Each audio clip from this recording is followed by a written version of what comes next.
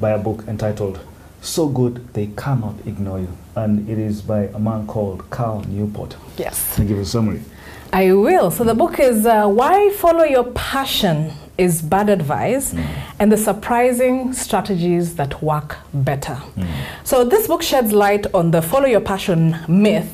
He calls it a myth in this book, and shows that the true path to work you love lies in becoming the craftsman or craftswoman of the work you already have, and collecting rare skills. Right. So he's saying, don't do what you love, but learn to love what you do already, and become a craftsman to collect the skills that you need in the industry that you're already operating in. So he says in the book that compelling and fulfilling careers often have complex origins that reject the simple idea that all you have to do is to follow your passion. So an example is somebody who ends up being very successful and wealthy and very well known for laying down sewerage systems in cities, for instance. Was his passion sewage? Perhaps not, because he was just led by events, markets, and fortune to a certain career path that ended up being very fulfilling, and he or she honed their skills to provide that service that was needed.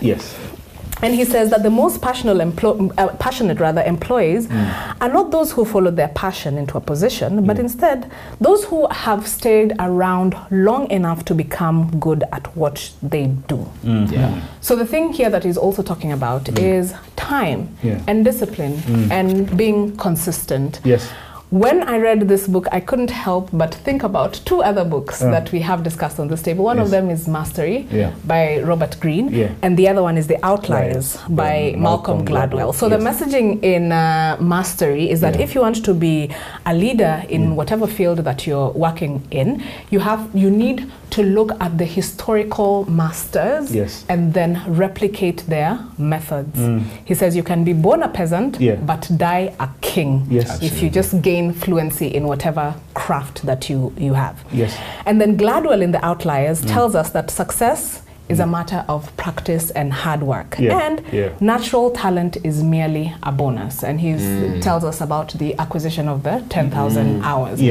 So both these books that we've read before that are about the same subject matter, they don't expressly say that don't follow your passion, but they don't say it either that you should follow your passion.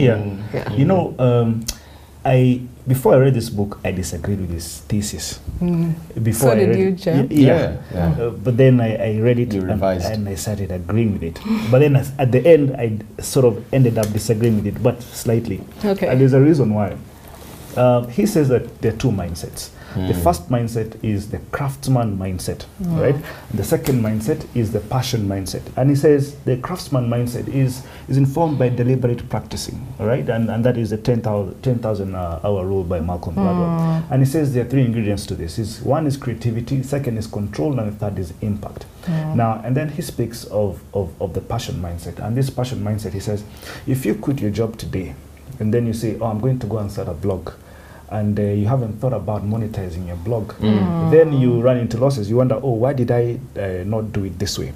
And if I did it this way, then I'll probably be making some money. And he says the difference between the craft mindset and the passion mindset is that the craft mindset creates clarity, while the passion mindset creates confusion. So for him, it's a thing about structure. But then I sat back and I said, look, if you don't have an intrinsic feeling in yourself that you love your job, no matter how many skills or how much of a skill set you have mastered, then all you're doing is useless, in my view. Right? Let me give you an example. If I played football so well, let's assume I'm a 6-year-old, 7-year-old child, right?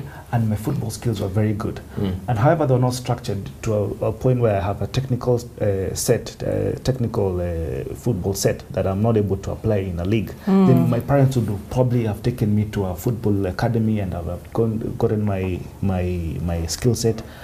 But that does not mean that if I join a Premier League team, for example, I cannot have passion for the game. What, in other words, is assuming is this: you go and get your skill. After you get your skill, then you get your passion, right? I am saying you can still have your passion, no matter how much skill set you haven't honed. in the long term and in the future, you'll probably know how to keep it better and sustain it. Yeah. So at that level is where we disagree. And let me just put it differently, because I also had the I went through the same journey as Kevin. Reading this book, first of all, I didn't really agree with it, because passion is critical. Yeah. But then at some point, you have to be sort of pragmatic. You have to be practical. Yes. About what people need. Yeah. About what values. Not values, but how to make yourself valuable in solving people's problems. Yeah. And this is the difference. We've talked about this before. The difference between job and work. Yes. Right. Job is what prepares you for work. Yeah. Now, work is what you're passionate about. Yeah. Work is that problem that has been bothering you for the last 5-10 years. Yes. You want to do something about sanitation. Yes. You want to solve a problem about women's rights, men's rights, anything, anything of that kind. Yeah. Now, that is where your passion lies. And it doesn't mean that you should pursue your work from day one. Yeah. You've got to make money. Yes. So you go, you find a job. In the job, you'll get training, you'll get networks, you'll get some resources. Yes. Which then allow you to feed whatever your passion is. Yes. So it doesn't mean that your passion you cast it aside and you forget about it and focus on something that you really never wanted to do for 40-50 years of your life. Precisely. I think the thing that I disagree with in the book is the clinical way in which he writes off the passion route, or people who choose to focus on their passions, because there are many people in the world that don't have to work a day in their lives because they love what they do and they pursued their passion. However, I think that they are a minority. That's true. Example, the founder of Apple, Steve Jobs. His passion lied in Zen. He wanted to be a Zen master, like a sort of Buddhist monk. But then he formed one of the most lucrative and successful companies in the world. That's right. So was that his work or his job? That was actually that was his work as well. His name is Job. That was his work. That was his calling, and that's what he spent 10,000 hours doing. And Zen kind of fitted into that, and he infused a lot of Zen into the Apple machines. I think as humans, the thing is to find a balance. If your passion aligns